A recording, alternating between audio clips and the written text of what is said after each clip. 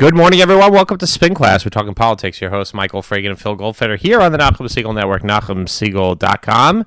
And Phil, we have quite an agenda for this morning to talk. First and foremost, I think the biggest thing going on in the political world is not what's going on in the White House, not what's going on in D.C., but it's going on right here on the ground in New York with yeshiva regulations. Everybody's talking about it. Emails, texts, WhatsApp messages galore. And this, as has been put by the rabbis, the biggest assault on yeshiva education in the history of the United States of America. Phil, you're an Albany veteran. What's going on? This is an interesting question because this is not an issue that was born in the last week, right? I know it has sort of made news and it's made its round in shuls and in WhatsApp chats, but the subject of education or secular education in yeshivas is not a new discussion and a new topic. It's something that the city of New York has been engaged in and sort of studying over the last few years. It's something that the state ed department sort of every couple of years sort of talks about. What yeshivas should get, what are they eligible for? As everybody who listened to this show or followed my career at all, you all know that I was a tremendous champion for additional funding for private education. I used to say that in my 5 years in the assembly, we almost doubled the amount of dollars that were coming into yeshivas. And so I was a huge proponent for every resource that yeshivas deserved. And in return, there were certain things that yeshivas were required to do for that, right? As we talked about, historically, people, if they remember, CAP, mandated services, were giving yeshivas funding for doing certain things, right? You know, things as silly as taking attendance, right? You know, making sure that the students were in the school, right? And so that was sort of, Attendance is silly? All right. Okay, sorry. Keep going. Mandated services, right? Things that things that sort of basics of education that yeshivas were offering for the state to come in and step in and provide funding for those things, right? And I talked to not just in New York City, but across the state, various school districts, right? You're finding school boards who are able to pay for school books and for other various things. A few years ago, we implemented mechanisms to pay for security at yeshivas, and something that is still, we're still looking to increase today. And so this debate is a little bit different. And I think the challenge is that the idea of yeshivas all got conflated into one big yeshivas don't offer education and public schools do offer education. It's quite remarkable. The big debate, right? And Michael, as you and I both know, I like to think I went to Yeshiva Darchei Torah and Yeshiva Rockaway, and I received a fine education. I, have become very, very successful, and I think there has been op-eds and articles and statistics that I brought out that arguably yeshiva education, in most cases, one could make an argument is better than public school. Look, I made that case. So what's the gripe here? What is it? What's going on? And so I think the challenge, I think that, and let me sort of lay this out for one more minute. I think the challenge here is that there are some schools, right? Some schools in certain areas that do not offer even the most basic. And I don't. Is the state? Go ahead. Yeah, I'll let you finish. I'll have a bunch of questions for you at the end. I'm looking forward to those questions. And so the answer is right. Does the state have the can the state dictate to those schools or to any school the level or the amount of time that has to be spent on secular education in private schools? And so there's that question. And I think most of us, right? And Michael, please tell me if you disagree, think that there should be some measurement of time spent on secular education. I know for me, I don't remember exactly, but it was 3.5, 4 hours a day of secular education, right in the afternoon after Hebrew, we'd obviously have, and so I don't know what the timeline is. I don't know how much should be required, but I think we all agree that there should be the basics of education. And yeah, I thought this concept of 7 hours was a little bit over the top, but I also think it was a mechanism for the state education department to sort of send a message saying, we're looking at this issue as not we're looking to slap you on the wrist. We're taking this very, very seriously in terms of preparing children for sort of the world that they're going to be in. Okay, so what are the things that bother me the most about this? Number one is I read these guidelines, all 11 pages of them, and I'm looking at this and I'm saying, we have a right as parents, if you send your kid to yeshiva, to determine what's best for their education. The state, and I understand attendance and mandated services and things like that, but or nurses or security guards or transportation and textbook, that has nothing to do with instruction. They are not paying a single dollar for a single teacher to give a single class in outside of special ed, but that's a different story, in any yeshiva. So therefore, essentially, and if the state wants to come in and start funding the secular studies program, they want to pay for the math and the science and the history teachers, great. I'm actually for that. Then they can start dictating curriculum. But they're not. And then to give it over to local education, so basically your local board of education, some of whom are extremely hostile to any type of yeshiva education, to allow them do the evaluations and the inspections and essentially to potentially offer up closure. Remember, in New York City, okay, you actually have the Department of Education trying to close charter schools. They've tried to, now they can effectively maybe try and close yeshivas and Catholic schools. I'm not saying they would, but you also have boards of education in different places throughout the state that are that have been very hostile to the yeshivas. But let's okay.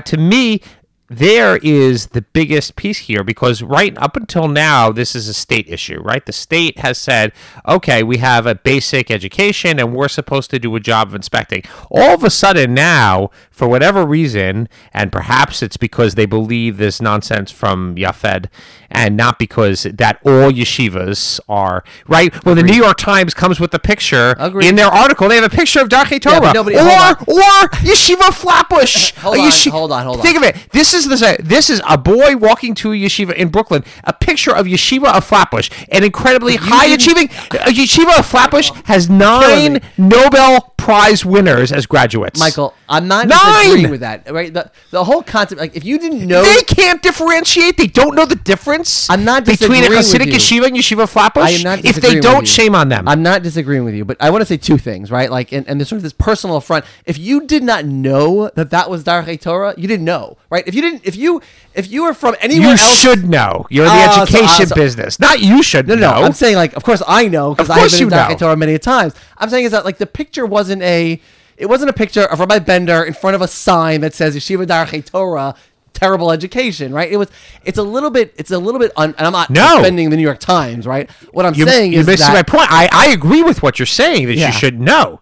But what they've done is lump all yeshivas, all 480 yeshivas in New York State. Agreed. They have lumped them all in the same pile. Agreed. And saying, we don't believe that any of you, and whether you are Ramaz or SAR or North Shore Hebrew Academy or Darchei Torah or TAG or Manhattan High School for Girls or Solomon Schechter, maybe are not, or you are, and I don't want to single out any Hasidic yeshiva. And I don't want to. I will actually, because I had a conversation with a Chabad friend of mine who sends his kids to Olei Torah in Crown Heights, and they're actually proud of the fact, because that was the Rebbe's yeshiva who said that there should not be any secular studies there at all. So they actually seem to be, they're proud of that fact. So that's. But so I want to go back to your initial point. You can't put them all in the same bucket, just the same way you would put every school district and every school. Do you put Stuyvesant High School and a school in any other way in the same bucket? So I agree with you 100%, right? You can't conflate everybody into one bucket and say they're all the same, they're all doing X, Y, or Z. So I absolutely 100% agree with you. But I want to go back to your initial premise, because I've heard that argument from a lot of people over the last couple of days is, well, they're not paying for the teacher and that education, so how dare they dictate the extent or how much I get? And yet we all take, I remember I was in 3rd grade, the Iowas, right? Standardized tests, right? You're seeing that with the Common Core. You're seeing more and more standardized tests, the Regents exams in high school. And so all of a sudden, after all these years, you're going to say, well, how dare you dictate the curriculum when they've been dictating the curriculum forever and ever and ever? I understand that, but those are measurement tools that are saying they're not. But that's for not what saying purpose, right? To get a state diploma or not get a state diploma. Fine, that's fair. That's an option. Meaning the school is deciding that they want to keep they want to offer a Regents curriculum. They want to offer a Regents diploma. That's a decision. And if not, but that's a decision. And again, I don't know. I haven't been in high school in a long time, but if I believe there's another test or another curriculum or another level in which you can study to attain that will give you some sort of accreditation at some level, right? People want to get a high school diploma. It's like a high school diploma. It's like taking accreditation. The SAT versus the ACT. I could By choose the to way, do one or the other. And so you're going to say, or I well, could do both. Why is it the state ed departments? How can they come and dictate? Let's be clear, right? They've already set the standard. Not how can they come in? They've already set the educational standard, right? Common Core set the educational standard for the entire country. That was what it was based on. Now, I don't want to get into a Common Core debate, but that's the idea of the state dictating what the curriculum should look like is not a new concept. And so for any yeshiva to get up and say, how dare you? You know what? Every yeshiva receives millions. I don't say every yeshiva, but yeshivas received millions and millions and millions of dollars from the state, and the state is entitled to say there should be some formula. They don't really that we can measure the judgment. If the I have kids to are take succeeding. issue with that. Go ahead. Okay, because having worked on this issue, as did you for many years, okay, the yeshivas themselves really don't get funding. Okay,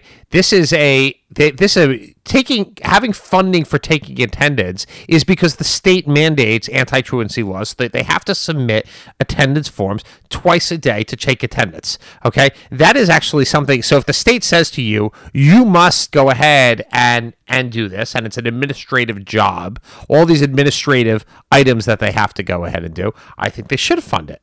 That's not a problem. But that's not a curriculum issue. Okay, I'm going to stop you. To come in and then say, okay, you should teach this at this and this time, and we're going to make sure that you use this textbook. We want you to use that. That's hold on. I'm going to stop you. Please. In the assembly, You don't have to stop. You just interrupt. That's the way to go. Interrupt. I'm actually, by the way, I think this is outside. This is probably the most fun I've had on this show. Well, this is great. In the assembly, you know how you got around debating the substance of an issue? And this happened all the time. And you can watch it. It happens in Congress all the time. Because instead of actually debating the substance of any issue, you call it what they call an unfunded mandate, right? Yes. And so you no longer actually have to talk about the mandate itself. You just have to say how unfunded it is, right? Like, so but these are funded mandates. In Washington, they do it all the time. It's procedural votes, right? And so you're not actually voting on the substance of the issue, but you're voting on a vote, whether I should take a vote about the vote, right? Which enables the people who are for the issue to vote for it. It enables people to vote against it, to say, well, I didn't vote against the actual issue. I just voted on some procedural thing, right? I voted to allow amendments, not allow amendments, correct. Close the debate. These are open legislative tricks that are used, right? An unfunded mandate. And so so the argument you just made is, well, this is not about the curriculum itself, right? This is more about the mechanisms in which you're providing the funding. Like, let's talk about the issue.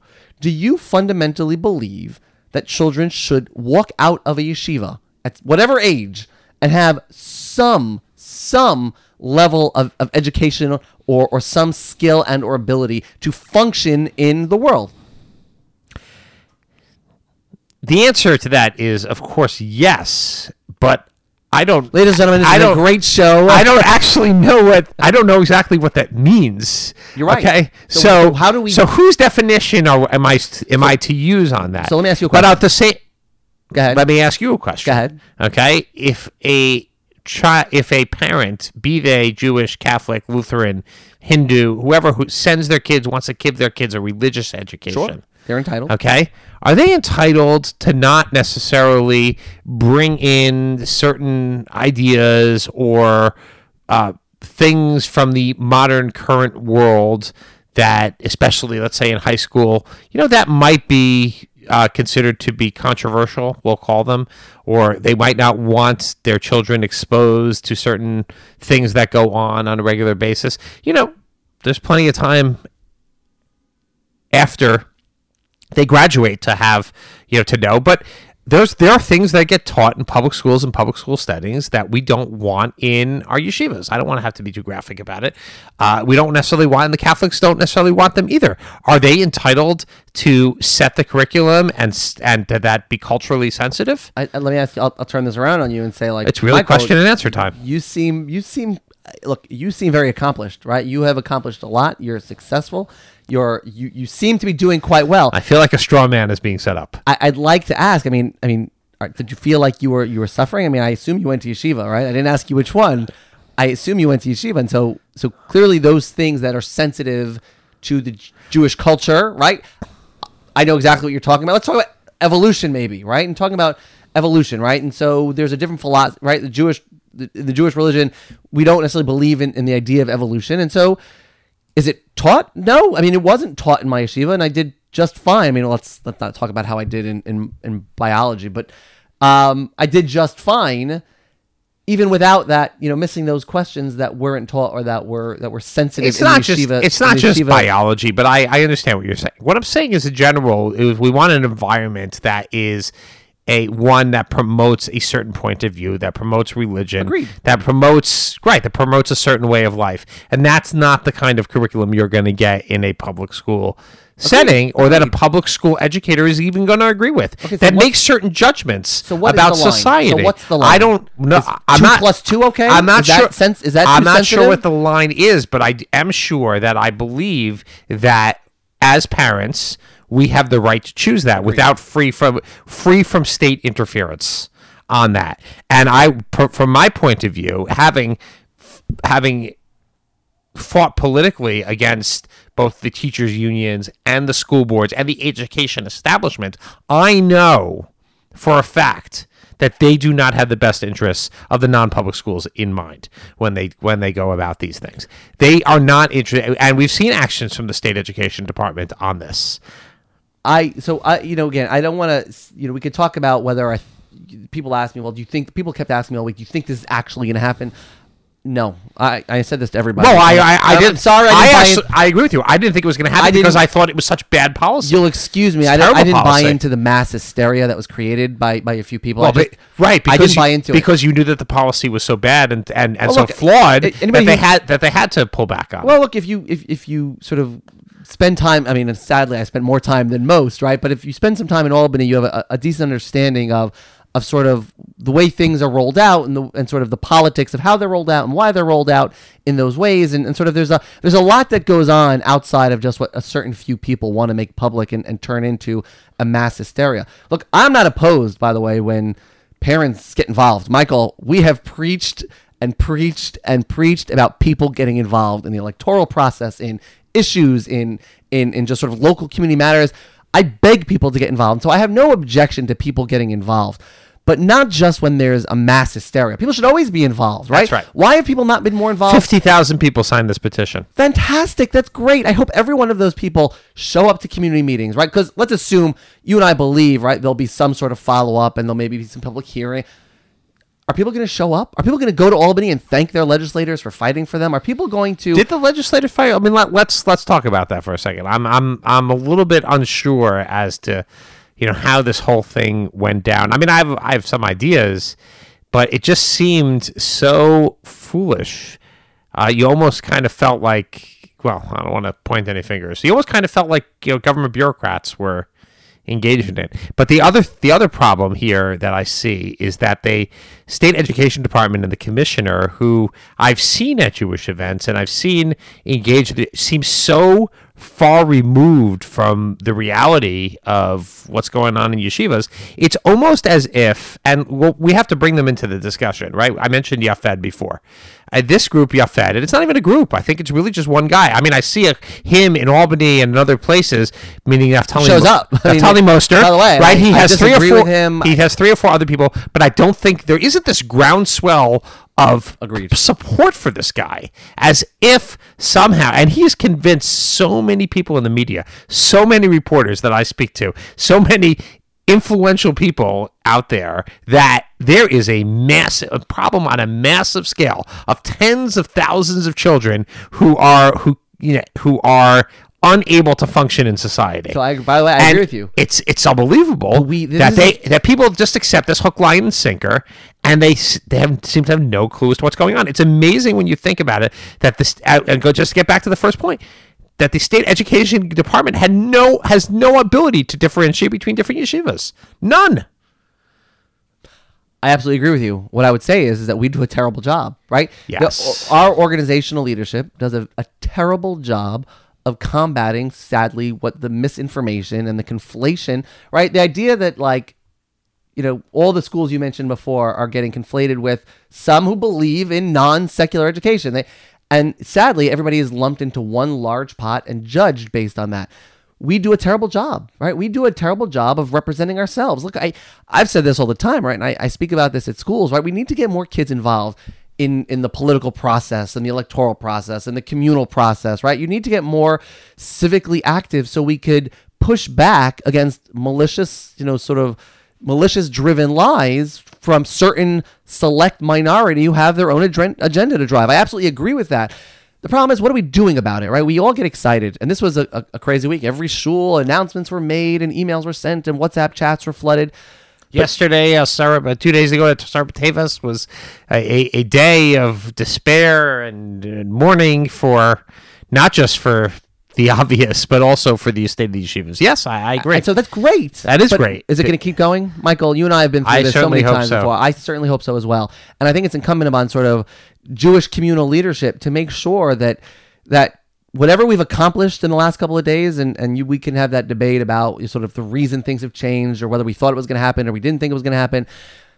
I think we need to do a better job of engaging our parent body. I said this before on this show where, when I was in the assembly and we did things for security funding or we increased education funding for non-public schools, I used to get hundreds of emails from Catholic school parents, hundreds. They used to write letters to my office. They used to call my office. And from yeshiva parents, I got very few, almost none. There was that one year, and I used to tell this story a lot. It got better the next year, but there was one year I literally got three calls. It was 2 calls, or I think it was 2 calls and an email, just saying thank you from a yeshiva parent for what we're doing. And so I think that is a failure in partly in sort of Jewish communal leadership to sort of put that message out that people need to engage. Yes. If we're going to actually get change. People kept saying, well, we're a powerful voting bloc. How come people are not listening? Because we don't actually vote. We don't actually show up when it's time. We don't vote in the numbers that we should. Correct. Right? With the potential vote. I don't want to totally discount it. I mean, the voting is mediocre. But the potential there is so much higher. We have the ability to actually really have influence in elections, and unfortunately, in many cases, the Frum community doesn't actually maximize its potential. But Phil, we got to just close this segment because there's so much else that happened this week. I think that should be a wake-up call to a lot of people, as you said, that if you're not engaged and you're not paying attention to what's going on, government has a real capacity to hurt you, as in the name, or I'm saying, as the wise man in Albany once told me, and I don't remember, but if you don't have a seat at the table, you are on the menu, and you have to think about that if you're not engaged, somebody's going to do something to you because the other people, everybody else is engaged somewhat. But it is again amazing that what's remarkable here, most remarkable, is that one person, one disgruntled yeshiva parent or yeshiva student, former student, has been able to essentially start a movement with no other people, just a good PR department, and a very skilled public interest lawyer in Norman Siegel. And this guy, Naftali Moster, has really been able to upend the entire yeshiva system and take on the entire yeshiva system pretty much on his own. And so I encourage everybody to find a way to get involved, right? And so and the other thing is the fact that we should call him out, that he doesn't represent anybody. He really doesn't.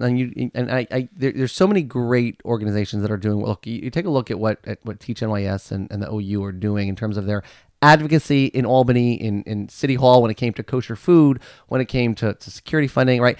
People need to get involved and empower our communal leaders to do more and to speak with a louder voice and to actually get change done. So, Phil, we do have to get back to obviously the powers that be, being the president. Have to? Yes, we do. I mean, this was not a great week for the president. I think we should, just tick off the things going on, closing of the Trump Foundation, right? He finally gets an acting chief of staff, Mick Mulvaney. He's pulling out of Syria, and everybody, it's kind of public that the Defense Department and the Army and the Republicans all think this is a terrible idea. And then Mike Flynn Michael Cohen, the end of last week, pleads guilty, implicates the president in criminal activity. And Mike Flynn, and this is the amazing part that I really wanted to bring out, is that if you watch the conservative media, if you watch Fox News, whether it's Judge Jeanine or Sean Hannity, and why would you want to? I like to watch them. I think that people have a perspective that's very interesting. They have a perspective, and I watch them because the president watches them. And if he's going to listen to them, I might as well listen to them too. And they're talking about all this faith they're putting in Judge Emmett Sullivan, who's going to come in and he's going to exonerate, he's going to throw the charges out, because once upon a time with Senator Ted Stevens, he threw the charges out because there was prosecutorial misconduct. And not only does Judge Emmett Sullivan not throw the charges out, he basically indicates that he is going to reject the plea deal and send Flynn to jail. He says, do you want to go forward with sentencing today? And they say, no, let's take a breather for 3 months. And basically, said that, Flynn is bad news. And it was bad news for Flynn, which is, terrible when you think about it, that a general who gave his entire career to the country and somehow, I guess, lost his way vis-a-vis the law. And then you have some people out there, I just somehow now talking about the court system. The United States is about the rule of law. We don't always think everything about the justice system is wonderful, but that's really what makes our governments unique and special and has allowed it to endure for so long. Not to pontificate here, but to me, we are in two different worlds. People out there are in there. There are people on the other side of this issue with regard to Flynn, and you listen to them, and they are in from my perspective, in a totally different world. And so over the weekend, and to the judge's credit, right, over the weekend there was this growing noise about how he was tricked, and that Flynn was tricked. And Sullivan was having none of that. And so he basically, to his credit, he lent it credibility to say, okay, let's get the transcript. Let's get the transcript. Let's see the transcript. And then he said in court, "Do you think that you were tricked?" No, right? It was like sort of the judge. Did you lie? Yes. The judge wanted to make sure that nobody can say that he did not give this every possible thought. But who did? Still maintained. It's fascinating. That same day, Sarah Huckabee Sanders. I was watching from the podium of the White House. Fascinating. It was absolutely. Once it's. This is what you and I talked about last week for just a moment, where the president can say this is my shutdown, and the next week say no, not my shutdown. I never said that. Right. The judge basically gave them.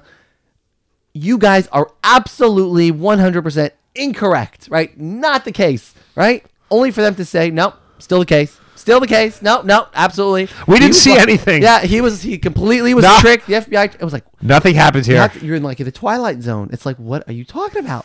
And they kept going. By the way, to this day, they still haven't changed their course. They kind of just moved on to the next thing. Okay, it's over now. So speaking of that, on this theme is... So Rudy Giuliani with this... contract, the letter of intent. This is the most famous letter of intent ever, but Rudy Giuliani goes on national TV and says he didn't sign the document. And guess what? They found his signature on the document. He says, well, what I meant was he didn't sign it because the document didn't matter anyway. He uses an expletive. It was a beep document, and we are... It's just unbelievable. As you said, it doesn't matter what you say one day because you can always just say something else the next day. It's absolutely fascinating, and it wasn't just the document. It was also this idea that when pushed a bit, he's like, well, the president lies too. Yeah, but he's not under oath, right? We kind of just admit the truth is just meaningless at this point, right? In this White House with all the representation. But look, you know what? We talked about this a bunch of times. At the end of the day, the system is working, right? The idea of the investigation, there's no indictment after indictment, jail sentence after jail sentence, right? It's just a matter of time. It is just a matter of time. And look, I kind of feel bad because we're all suffering. This is our country. We are all suffering, and we are, government is clearly not accomplishing a lot. It might close by the end of the week. And I think as of last night, they were still working on a I resolution. think there will be a deal, but who knows? And I guess we'll find out next week whether the Trump shutdown is going to happen. And, Trump and Stephen Miller goes on TV and they want to own it. And I think that's bad politics for the Republicans. But we will see. We'll pick it up next week here on the Nachum Segal Network. Phil Goldfeder and Michael Fragin signing off. Stay tuned for Jude in the City Speaks with Allison Josephs.